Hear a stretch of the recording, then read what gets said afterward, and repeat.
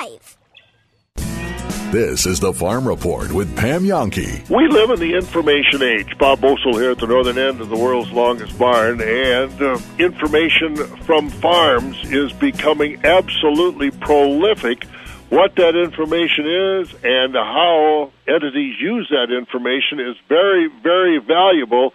Pam, I almost wish we could sell that as a commodity to some of these people that gather and use that information. Well, you're going down the right track, Bob, that's for sure. Fabulous Farm Babe Pam Yonke at the southern end of the world's longest barn in Madison. You know, Wisconsin played host to some of the top national farm business managers in the countryside recently. I caught up with one of them that's very much focused in on all the information today's average farm is generating. Farmers don't even realize it in many points. You know, today we've got the GPS, we've got our yield monitors, we've got robotics on the farm. We're taking care of cattle with different RFID tags. I mean, the technology we're using today is second to none. But that information, where does it go? What is it worth to the farm? And what do you have to protect? That's what I talked about with Terry Griffin. He is a business manager at the University of Missouri, and he was one of the guest speakers talking about all the data that agriculture today generates and how it could turn in to be one of the most valuable crops on the farm. But he also had some advice for farmers when it comes to that data and keeping control of it. Right, there's a lot of value to if you just look at how much money, how much venture capital is chasing farm data around the world. It's billions and billions of dollars. It's not anything small, and there's some really smart people who are backing this. And so at the farm level, we're asking, well, how valuable is this farm data, and what can we do with it? Well, you know, the answer is different if we want to keep it within the farm gate, as opposed to participating communities who are trying to assemble farm data together. But farmers need to keep in mind that the value capture is different for every player. So the value capture for the farmer is different than the ag retailer, than the company who controls the flow of data for that community. So one of the things that I think we've learned collectively is that there's a lot of competition out there for companies to compete with each other to get farm data. Farmers may feel like they're in a hurry, but my best advice to row crop farmers is that they can take a deep breath, wait, and see who will be the successful farm data companies, because there's a really good chance that if a farmer joins a company today, that company may not be in business in a few years. And it's more than just a little hassle to join up every 18 months. So farmers, although you're getting a lot of pressure from companies to join and relinquish data to them, keep in mind that you're not in as big of a hurry as they are. They're in a hurry, you're not. Yeah, they're looking, as you said, for some of that venture capital, and that's all about numbers. Now, if I'm a grower, is there anything that I have to be mindful of? You mentioned, I make a commitment to you, I'll relinquish my information to you, you go out of business, what happens to my information?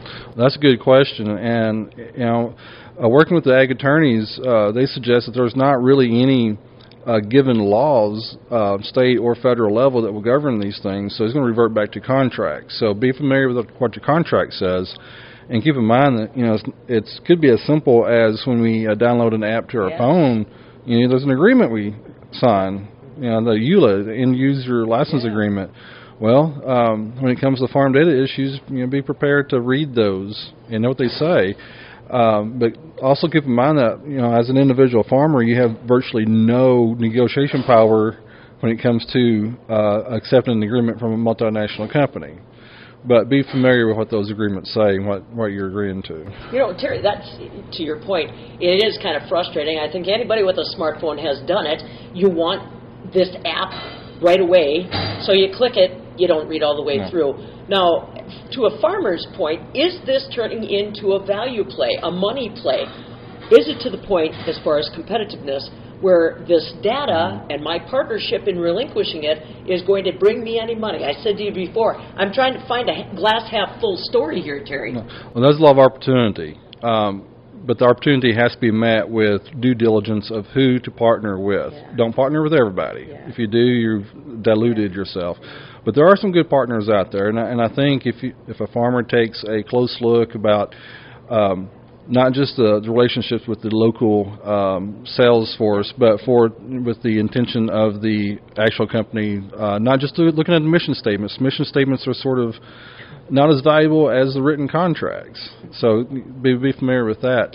A lot of opportunity. At the farm level within a farm gate, my best recommendation to a farmer is you probably have the technology. You probably have yield monitors, NAS-applied verbal rate equipment. You have access to all this equipment. One of the greatest things that you can do within the farm gates is test new products, whether it's a fungicide or a system, a practice, a tillage device. Do some on-farm experimentation, take your precision ag tools, collect the data, and analyze it to see which practices work best under your management practices on your farm. And I think that's one of the greatest things farmers can be doing right now with farm data. Because it differentiates you. It does. And you'll have a year, maybe two, leapfrog against other farms who are waiting to see what products are been successful in their area. What about acres? See, I got a bunch of guys in Wisconsin, Terry, that say, I'm too small. Does it matter? Well, it's obvious if you want to invest in large machinery, you need some acres to spread the fixed cost out on, okay? But let's talk about farm data. Smaller farms who maybe even have custom operators come in to harvest their acres, well, they can still get data, right? They can still get access to farm data, thousands of observations per acre. And if small acre farms pool their data together, they may gain insights that would otherwise be unattainable at the acreage level and help level the playing field against larger farms. You make a good point. Hadn't even thought about my custom operators. Do I have to have a conversation with my custom chopper, my custom combine, custom planter on what they're doing with my information? Yes, I think so. That's one of the things I've noticed as I travel the world. When I was in Australia last year, there were farms tend to be bigger in Australia, it's a lot drier than here in the heartland of the United States. So you'll see 20, 30,000 acre farms, and if farms that big will have their own harvesters, their own planters, but they also have their own fertilizer applicators, own sprayers. So they have less reliance upon third-party retailers or cooperatives or custom applicators. And in the United States, we have more reliance upon those third-party services, such that our data is I say our data, that's data may not be able to be owned, such that in the United States, farms are sized such that different service providers will have access to different layers of data just because of the business structure that we're using. You kind of led me to my next question. Can we own data? How is the cat already out of the bag on this, Terry? Like I said, we've been talking about big data for a few years now. It's caught the attention of a lot of big industries, and it's got conferences happening around the world. Is the cat out of the bag on me being able to own my own data and keep control of it? I don't think story's been written yet. The ag attorneys I work with will tell me that there's no state or federal legislation in the United States that governs ownership of data, period. And in particular, there's nothing in farm data, so that means we resort back to contracts. Data being an intangible good, it doesn't fit well with things that we can hold and touch and feel that we can own by those definitions. And the definition of ownership does not apply to things like data that have no tangible value. So, with all this international discussion about tariffs and intellectual property, that automatically makes me curious. Our companies that we work with are international companies in other world markets, but my information may end up in their hands. Is that part of this intellectual property concern that we hear of? There's a lot of concerns about that, and it's not just international. It can be multinational or even companies within the United States that we're dealing with. And the fact is, we need to be cognizant that a company's goal is to make money. If it is a publicly traded company, their job is to make their shareholders happy. Their job is not to make customers happy. So keep that in mind. Now, okay, what can I do? You've scared me now, Terry. I'm looking around every corner on my cell phone and my virtual world, and I'm thinking, oh, geez, They know my cows. Right. They know my... So what can I do? Do I have to put a filter on? Do I have to have some security system? Do I have to put out a new protocol to my employees about any downloads? What do I have to do? Well, I'm going to talk about that a little bit. There was a project that there was an ag attorney at Oklahoma State University named Shannon Farrell. He and I put a handbook together last year. And he lays out these things. He suggests if you have employees, consider having employees sign a non-disclosure agreement if they have access to data. Okay, some common sense type things. But when it comes to farm data, there's going to be a lot of opportunity. I think it's best not to partner with everybody. Be selective who you partner with.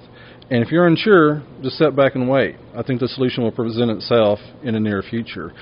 Do collect data, because even if you don't have any reason to now, you may next year. And there's a learning curve. So it's best to make those mistakes early on, and then by the time you get ready to use it, you're doing a really good job of collecting that data. Where do you point farmers as far as how to start that learning curve, Terry? Because I don't even know how to begin pulling my data together. Is it multiple platforms that I have to be looking at? Is there one place I can go that will coach me up on how to do this? How do I get started? Well, the multiple platforms is a current problem and a barrier. Yeah. None of us want to input the data more than once, right? So I think that's a problem that needs to alleviate itself before we get real serious by joining. Basic things we've been hearing for 20 years. Farmer, calibrate your yield monitor. You may want to do this more than once per year. We say look at the manufacturer's recommendations.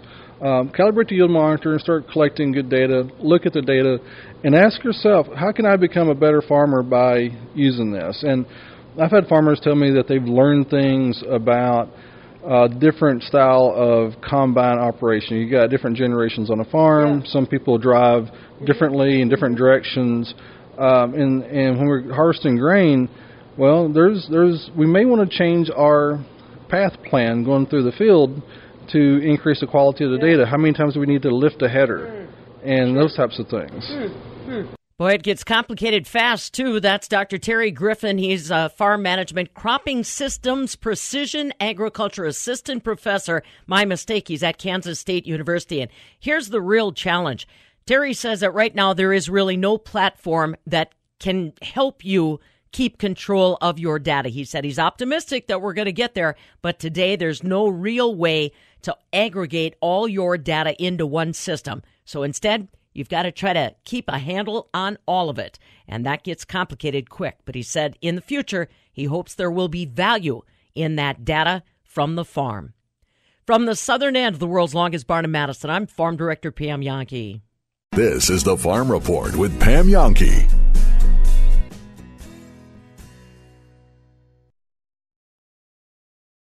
Do you struggle with stubborn fat bulges that hang around even with a healthy diet and regular exercise?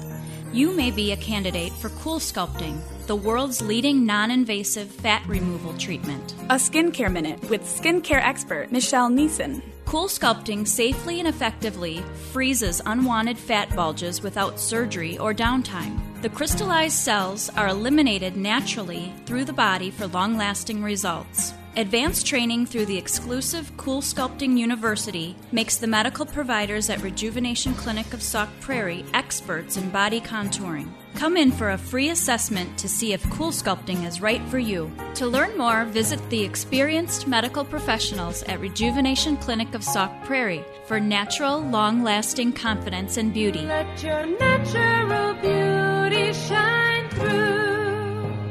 Find us at rejuvenationclinicofsaukprairie.com. It's the kind of charge you were never expecting. Hidden charges. You've got to be kidding me. Airline companies do it all the time. Check baggage, flight rebooking fees, and so on.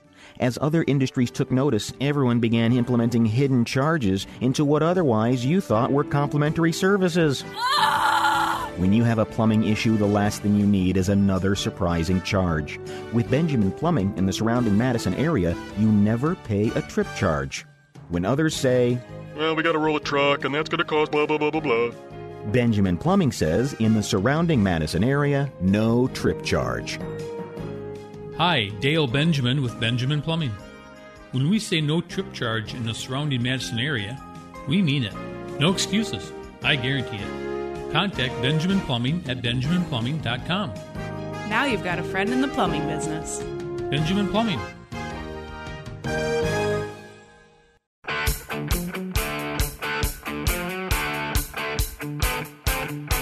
Her barn doors are always open. This is the Wisconsin Farm Report with Pam Jahnke. You know, when I came into the office this morning, I thought, yeah, if you had your windows open overnight, be pretty nice. Well, so long as it didn't rain. It's 5:20 and time to talk weather. Stu Muck, ag meteorologist, along with us. Man, I'll tell you, buddy, that popped up pretty fast yesterday in some areas. I had my little dogs outside, and they kind of run in and out. I leave the door open, and holy peapod, all of a sudden the skies opened up.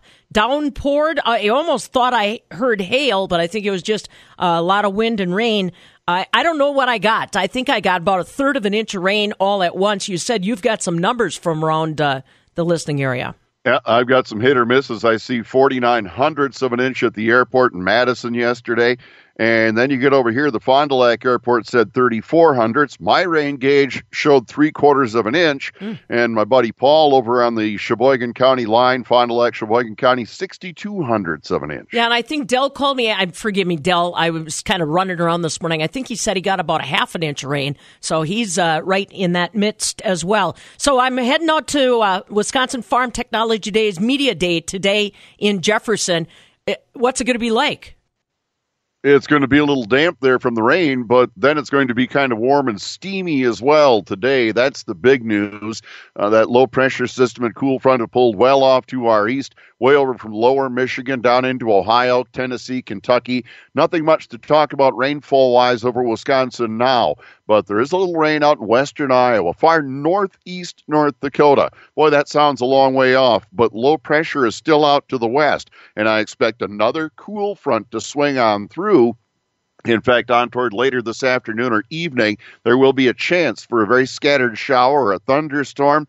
I've seen some indications on a couple of forecast maps that we could be talking about some 1/4 inch amounts just with a little fast-moving storm system moving through late today or this evening. And otherwise, it stays quite a bit warmer, and we get sunshine and warm weather again Wednesday. I expect that as this little system moves through today, the resultant front pulls up as a warm front, could mean a little more rain, and right now I'd have to say maybe more measurable rains as we wrap up the week. I'll have the forecast right after this. Rural Mutual Insurance, keeping Wisconsin strong. If something unexpected happens to your business, wouldn't you want to be protected by a local Wisconsin-based insurance company that also protects thousands of other Wisconsin businesses? There's a local Rural Mutual Insurance agent office near you, and premiums paid here stay here to keep Wisconsin strong. Rural Mutual Insurance, keeping Wisconsin strong. Did you know for kids 10 years of age and younger, the number one cause of amputation and limb loss? Lawnmowers. Here's some simple safety tips. 6, 12, 16. When mowing, children under 6 stay inside. 12 years of age can use a push mower when supervised.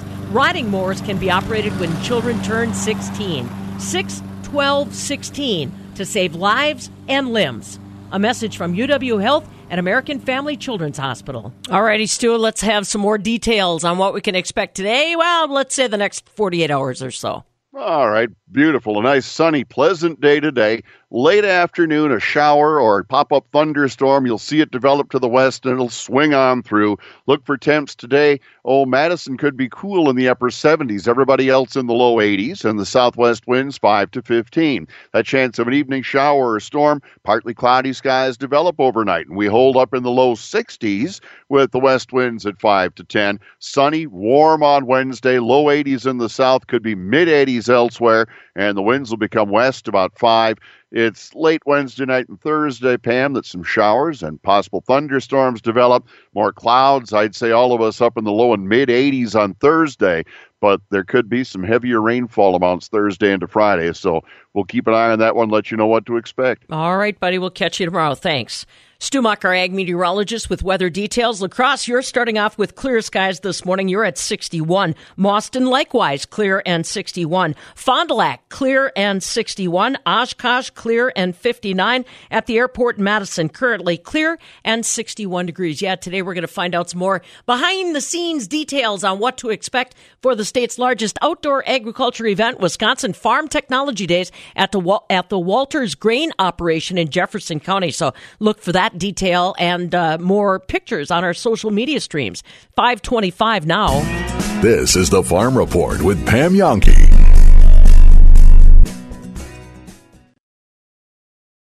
Monica? Yes, Sarah? How does a person know they've found the right diamond? Choosing a diamond is sort of like choosing a puppy. A puppy?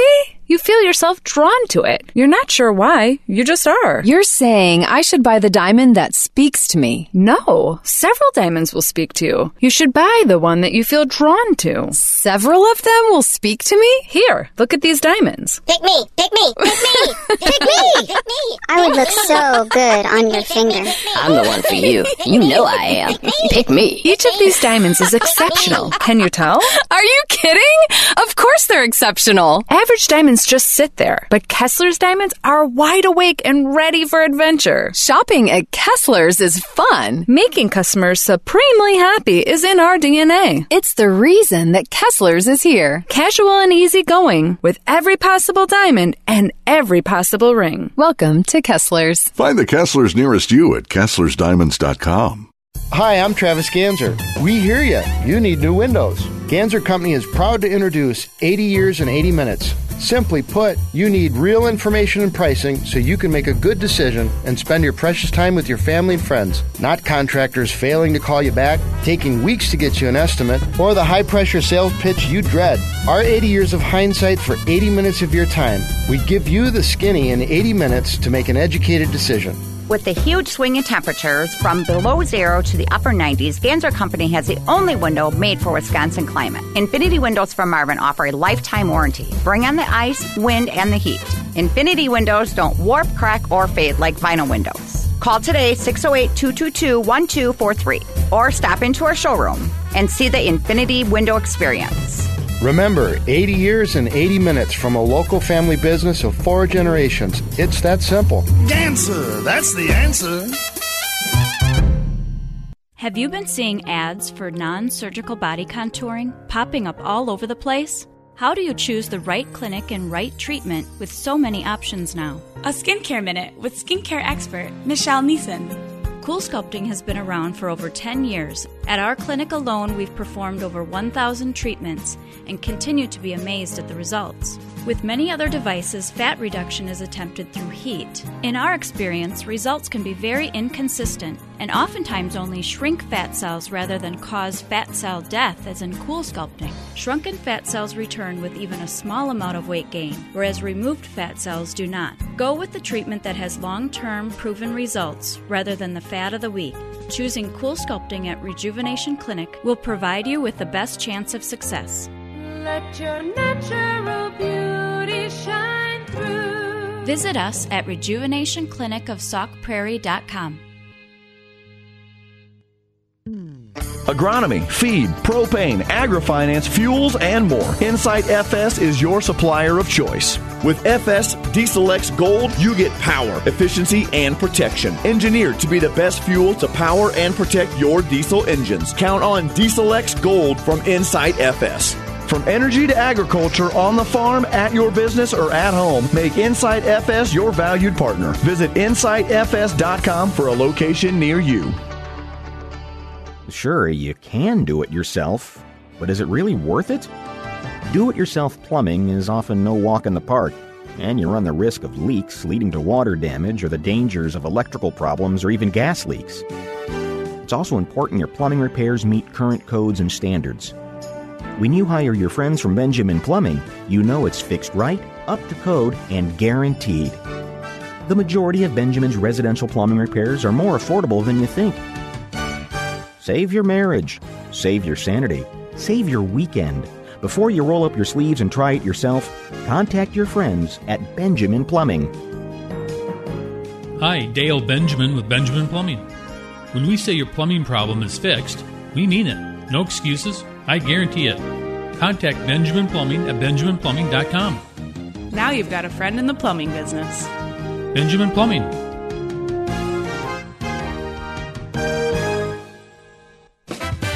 Shopping at Rogan's Shoes is fun. Shop great name brands and get the second pair for half price. Mix and match shoes for your entire family. If you don't need a second pair of shoes or boots at the time of your purchase, just bring in your receipt at a later date to receive your half price discount. Rogan's Shoes, a family-owned and operated company. Madison East and West and Janesville and Beloit. Equal value or less. Some exclusions may apply. See complete details at a store near you. We welcome in our guy, Cody Grant. Can I say something to Cody real quick? Cody, are you there, What's buddy? going on? Thank you, thank you so much for joining us. I know there was an unruly mob at Miller Park yesterday, and these fans just wouldn't get out of everyone's way. So the fact that you're able to, survive Miller Park and the fans in your way, I thank you so much for taking some time out of your day. I know it was very jarring for you. I didn't even really know how I was able to see the game. I think I'm picking up your guys' sarcasm here. Well, I should hope so. I'm laying it on pretty I was so distraught yesterday. I'm so glad you survived. Yeah. No, I was okay. I got through it. I was able to kind of figure out what happened. That's funny. By the way, Cody, congratulations to the man, Becky Lynch, successfully defending her title at Stomping Grounds, and then coming to the aid of real-life boyfriend Seth Rollins in the main event for Seth Rollins to retain his title. So Becky and her man, and she is the man, and her literal man, both win at Stomping Grounds last night. Yeah, no, it was cool to see. I thought that Seth Rollins and Becky Lynch were both going to retain, and they did, and they should, because I didn't think Baron Corbin had any reason to be Universal Champion. So that was cool to see Becky go in there and help out Seth Rollins, and kind of made the main event this wasn't a bad finish. Does Seth Rollins, is he okay with not being the man and his girlfriend's the man? Oh, man, because, Seth used to always say he was the man. Yeah. And now then Becky the man. said she was the man. So, I don't know. Maybe there's some arguments going on there. But Becky is the man. So man-on-man action. Just has to say. Yeah, it was a good show last night. All right, Cody, are we now with the Brewers winning a couple in a row, to finish up the series, are we at the point where we can just say every team, it's baseball, it's a long season, everybody experiences it from, the Dodgers to the Astros to the Yankees, all the good teams just have those midseason swoons. Can you say that's what last week was, or are there still some concerns in your mind with the Brewers? I mean, I think there's definitely concerns. I thought there were concerns last year when the Brewers finished first place in the NL Central, but they had that. Remember, right before the All-Star break, they got swept by the Pittsburgh Pirates. They lost 5 straight games, and I was doing some research, and I think it was like 26 teams over the last, I don't know how ever many years, maybe 30, 40 years, have gone through a season without a 5-game losing streak. I mean, every team goes through it. It's baseball. It's going to happen. You're not going to play your best. But I still do have concern with the starting pitching, of course. Brandon Woodruff has been great this season. Zach Davies has been really good. But Jhoulys Chacin still struggling. Corbin Burns now back in AAA. Freddie Peralta, where has he been? And then Jimmy Nelson, of course, just moved to the bullpen. Adrian Hauser will get the start on Wednesday. But so, I mean, there's definitely concerns, but I don't think you can look at any team in baseball, except for maybe the Astros right now, and say there isn't a concern. Visiting with our guy, Cody Grant. I mean, great point to last year, and I totally forgot. And it was it was a 5 games. They had like some rainouts or whatever, some makeups, and they had that 5-game series with Pittsburgh. Now, the difference, I guess, there is you come back, and really, Cody, after the All-Star break, the Brewers really fell apart. And, I mean, they had like 5% chances of making the playoffs once August rolled around. I mean, they kind of undid everything they did before the All-Star break. They had a really bad July. I mean, is there any concern now, or is it like they learned their lesson from last year? Because this season seems like exactly how last season played out. The only difference is we have last season to base it on, whereas a year ago nobody saw this coming. Yeah, it's very similar to last season, but they're a good team. I mean, they still find ways to win games when maybe they really shouldn't win. Their offense is, I really think, starting to click and roll, and I like Yasmani Grandal in the leadoff spot and what they've been doing the last couple of days, putting the pitcher at the 8th spot, got Ben Gamble at 9. And then obviously you can't say enough about Christian Yelich. That guy, what he has done this season, I mean, lock up the MVP right now and give it to him, because I don't think anybody's taking that away from him. And then Mike Moustakas, I mean, how big has he been? You're looking at 3 All-Stars on this roster, Grandal, Moustakas, and Yelich. And then Arcia starting to play better. He just hit his 10th home run last night. It was good to see Shaw get into the mix, finally hit a home run, got them started in that 3rd inning. So they're hitting. They're hitting the ball hard. They're hitting the ball good. It just got to, their starters have to go more innings. Council's been stressing length, and Woodruff went 7 innings yesterday, which was huge for them, because their bullpen guys, I mean, they're getting taxed. They lead the National League in innings pitched. This is the Farm Report with Pam Yonke. Alrighty, 5:35 now on a Tuesday morning. Bryce Knorr, commodity specialist, Farm Futures Magazine, farmfutures.com, checking in just a little bit. We're also talking about on-farm dining. It's something you used to only see like for June Dairy Breakfast, but now more and more it's turning into an enterprise that farmers are turning to, that organizations are hosting, that consumers are enjoying. Reba's got that story in just a little bit. I'm Pam Yonke. Now, from Landmark Services Cooperative Agri-News Desk, here's what's happening on a Tuesday. So on this date, back in 1947, the Diary of Anne Frank is finally published. It was basically a Jewish girl's account of her life in hiding from the Nazis. Her father actually published it and went on tour with the book. The Diary of Anne Frank, published on this date back in 1947. And now you know. Well, what we're finding out is that more and more people want to know where their food comes from. More and more people don't know what a farm looks like today. That's why on-farm dining experiences are finding a lot of popularity with consumers today. Reba McClone had a chance to visit with someone that's turned it into their own business. Rachel Armstrong runs farmcommons.org, and she says she finds that interaction very interesting. Reba? A lot of restaurants lately have been pushing a farm-to-table feel, sourcing local ingredients and allowing people to know the story behind the food that they're having. But a greater opportunity for that is opening up the farm itself. Now, for some, opening up their home for people to come and visit on a regular basis is not what they're interested in, but on-farm dining has become a trend.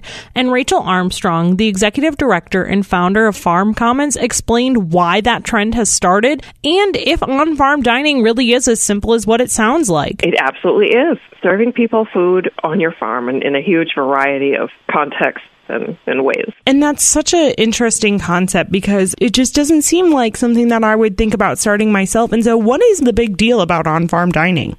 Well, so if you look at it from a farmer's perspective, it's hard to make a buck farming these days, especially. And diversification can really assist a farmer in creating a business that is more resilient over time. There are a number of ways that farms look at diversification. Can they add value to their product? But agritourism is another one of those big ways. How can we take advantage of the public's interest in food and farming right now and use that, work with that opportunity to increase our farm's bottom line, to create more diverse revenue streams that can support us over the long term. So from the farmer's perspective, that's, I think, the primary motivation of looking at something like this. I mean, that being said, it is not for everyone. Not everybody wants a bunch of people traipsing onto the farm and, there for food. But we already have a tradition of that with dairy breakfasts and things like that, and we know how much the public gets out of these opportunities. So some farms are looking at that and saying, I like the dairy breakfast idea. Can we have it in, a month other than June? Can we keep this thing going? I think it's attractive to a wide variety of operations, certainly not just dairy farms and not just, your more quaint vegetable, boutique kind of operation too. There's a huge range of farmers that are looking at this and thinking about how can they take advantage of this opportunity and increase their resiliency over time. Why are consumers so interested?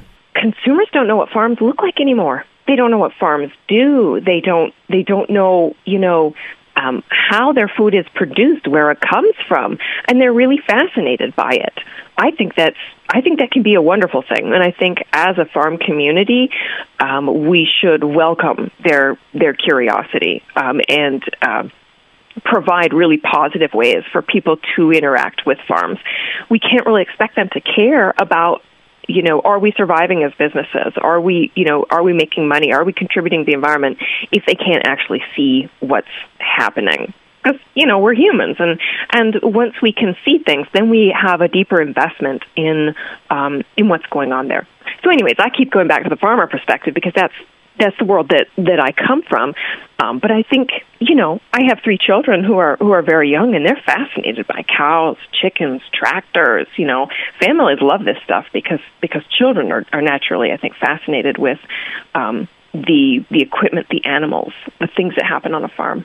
What makes, I know you said that they kind of get to see the farm, but a lot of restaurants are sourcing locally now. So what makes this so different and special compared to that?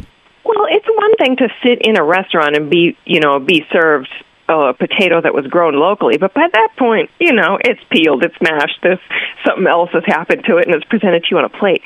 You still really don't get a sense of what it means to produce a potato. It's, and even if you know the farm name, where it came from, or even if you have some sort of story behind it, it is not at all the same thing as actually seeing it. So there's a huge difference, and I think there's also a huge leap in the customer's understanding of agriculture once they actually get onto the farm. We could do that just by offering tours, but the consumer of today, is very interested in paying for prepared food and interested in paying for eating experiences that are experiences. They really like when it goes beyond just, here's a sandwich, and that there's something else going on there. Although to some, on-farm dining is not the ideal, it is an excellent way for farmers to connect with consumers and give them the opportunity to learn more and see exactly where their food is coming from. I'm Reba McClone.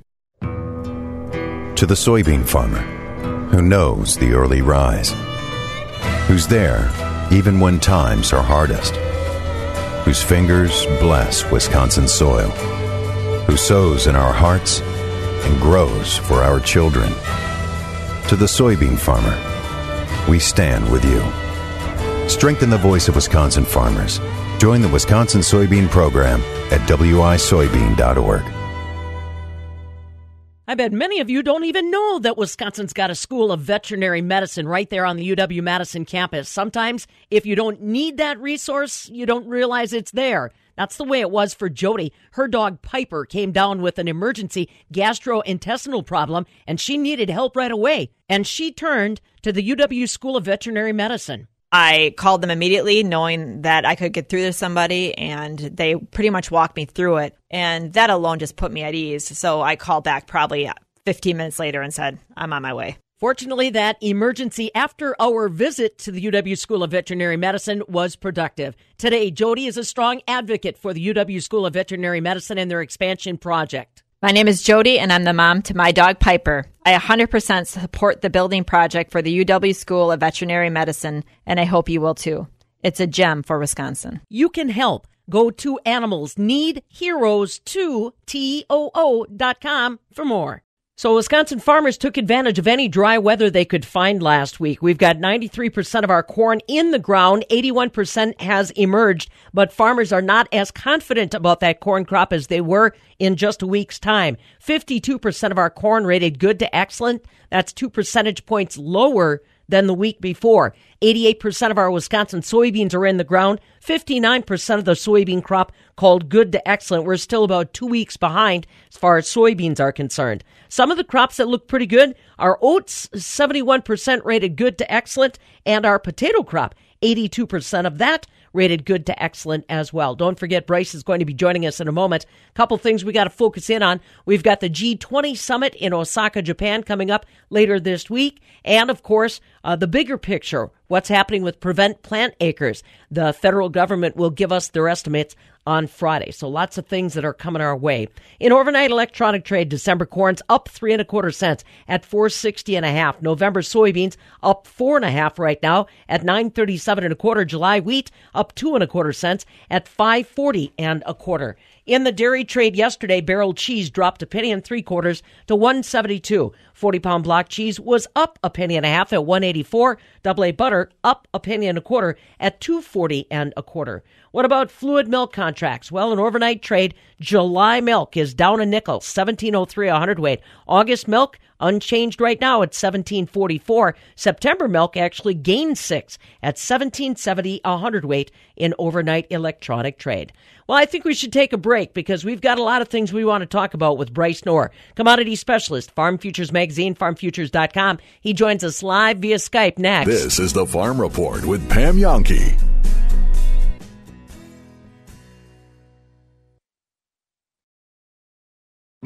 Art doesn't see disabilities. That's because art is truly for everyone, all artists, ages, cultures, and abilities. But for individuals with disabilities, making art transforms not just them as creators, it transforms everyone around them. VSA Wisconsin has been changing lives through art for over 30 years. We provide accessibility and participation in all arts learning that enhance so many aspects of life. For thousands of Wisconsinites with disabilities, from 3 years old to seniors, we offer participation in music, visual art, creative writing, movement, and drama. What can VSA Wisconsin do for you? Inspire. You'll see at our programs, shows, events, and sales throughout the state. Attend classes and workshops taught by professional artists at the VSA Art Center in Madison. Or visit our gallery and shop and take some inspiration home. Visit us online at vsawis.org to volunteer, donate, to get informed, get involved, and get inspired by art all over again. Two people meet. One of them is attracted to the other. What does this person do? They look at the ring finger of the left hand. That's what they do. Men do it? Women do it. Kessler's has over 1,500 beautiful ways to say, I'm in a committed relationship, without ever having to say it. Ladies' diamond wedding bands start at $290. And men's gold bands start at just $398. We even have hundreds of styles of stackable rings to mix and match. And even if you didn't get your engagement ring from Kessler's, we have the perfect wedding band in our showcase. Or we can custom make you one. Because Kessler's is a manufacturing jeweler. When you place that gold ring on her finger and hear a voice say, by the power vested in me by the state of Wisconsin, I now pronounce gold makes it a marriage. Welcome to Kessler's. Over 1,500 wedding bands are waiting for you right now at Kessler's, the home of America's strongest jewelry warranty. Find the Kessler's nearest you at Kessler'sDiamonds.com.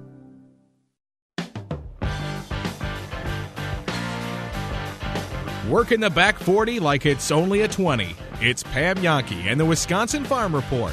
5:47 on a Tuesday morning, and time to find out what's happening in the marketplace. Bryce Knorr, commodity specialist, Farm Futures Magazine, farmfutures.com, joining us live via Skype. Honestly, buddy, I don't know exactly where to start. We've always got weather as a underlying conversation, but this week we've got the G20 summit. We've got the Prevent Plant report coming out on Friday, and we've got our erratic planting progress report out yesterday. What's making the market nervous this morning, or making it more nervous this morning?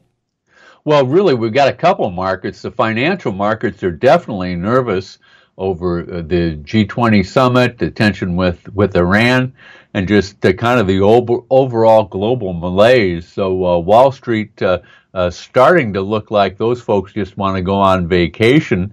But money is moving into commodities, including crude oil and the grains. And that's one reason why we've been able to support prices despite some, all these conflicting reports coming out. Grain prices higher again overnight, led by soybeans after the crop progress report showed the initial condition of the soybean crop at the lowest level for this first report since 2012. Of course, that was a drought year. We're in the opposite situation this year, but all the water definitely taking a toll on the crops. One thing I noticed, particularly with corn, is we really have two corn belts this year. The western corn belt, for the most part, the crop got planted albeit late, but the crops are up and growing. We saw ratings improve in Iowa, Kansas, those states, but completely different story once you get on the other side of the Mississippi River. The ratings in the eastern Corn Belt, all the way from Wisconsin to Ohio, dropped sharply. Yield potential in Ohio, for example, down 12 bushels per acre this week alone. So those initial lofty ratings we saw for corn, which farmers were poo-pawing pretty broadly, their initial comments appear to be coming true as the crop looks pretty tough, particularly in the eastern Corn Belt. And then there's the report on Friday.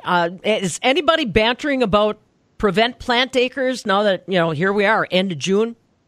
Well, everybody's wondering what the prevent plant acres will be. We won't get that data probably until August. What this report will tell us Friday is the government's updated acreage forecast based on a survey they did in the first 2 weeks of June.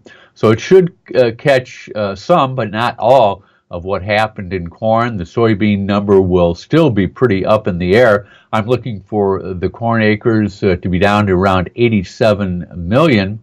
That would be almost 3 million below where USDA was earlier this month, and almost 6 million from where they were in their March intentions. But the historical trend shows that this June number will shrink even more when all is said and done. So we could lose another 4 million acres of corn. So the market focused not only on yield, but really on acres going into this report. Will also tell us the June 1st stocks information. That'll probably take a back seat to the acreage numbers, however. I just got to ask you, because it's been such the buzz in Wisconsin. Now, Risk Management Agency has come out and said that, yes, you could plant corn and soybeans as cover crops as well. I mean, you've got to be careful. There's all kinds of different caveats. Does that muddy the water when it comes to some of these reports, Bryce? Well, it's really hard to say what's going to be happening with not only the RMA but the prevent plant. If you plant that stuff as a cover crop, do you get the full MFP, or what's going to be the deal there? It's going to be extremely difficult to say what any of these things may wind up being, because USDA seems to be dribbling out their comments. It's kind of a Chinese water torture with just a drip of information, but we still don't have a complete picture on what all the rules may be. Yeah, very good point. Drip. So let's talk a little bit about what's happening with our arteries of transportation. So again, more weather that was pretty heavy around the upper Midwest. What's happening with our river transportation? Well, we opened the river system in St. Louis briefly over the weekend, but St. Louis Harbor has closed again as of yesterday when the water level moved back above 38 feet. It doesn't look like it's going to reopen perhaps until the end of the month now. So the river system once again clogged up, kind of like when you have an accident on the Dan Ryan at rush hour. Nothing's going to move. And it looks like nothing will be moving, at least through St. Louis, getting down to the Gulf for almost another week. How much is that really complicating our scenario in agriculture? I mean, okay, everybody will say, well, we're not selling anything anyhow. But boy, we are so off the mark as far as normal transportation's concerned. Well, we're starting to see soybeans move out of places like Toledo, some of the southeast Atlantic ports. So we're trying to get these crops out however we can, particularly soybeans, because that's where we have a record book of unshipped sales. The corn market also being affected because buyers are rather than try to get those crops out of the U.S. are turning to overseas supplies. There's a big crop coming out of Brazil, and they're capturing more and more of the export traffic. So corn really taking a back seat.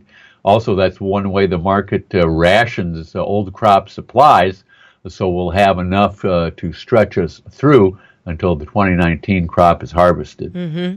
So between now and Thursday, what's going to be catching your attention, Bryce? What might we want to train our eye on? Well, watch the December futures chart. It's been in a very nice uptrending channel ever since we made our May lows and started this weather rally. We've been testing the bottom of that channel now. So it's important for us to hold that uptrend. And then I think Friday will be a make-or-break moment for the corn market, at least as we move into summer, with the weather starting to look warmer and perhaps a little drier. All right, so keep an eye on that. Very good, my friend. We will catch up with you on Thursday, find out just exactly what's going on one day ahead of that USDA report and ahead of the G20. Bryce Noer, commodity specialist, Farm Futures Magazine, farmfutures.com, joins us live via Skype every Tuesday and Thursday to let you know what's percolating in the marketplace. And, of course, remember, read him online, farmfutures.com. He updates his comments on a regular basis. It's 5:55. This is the Farm Report with Pam Jahnke.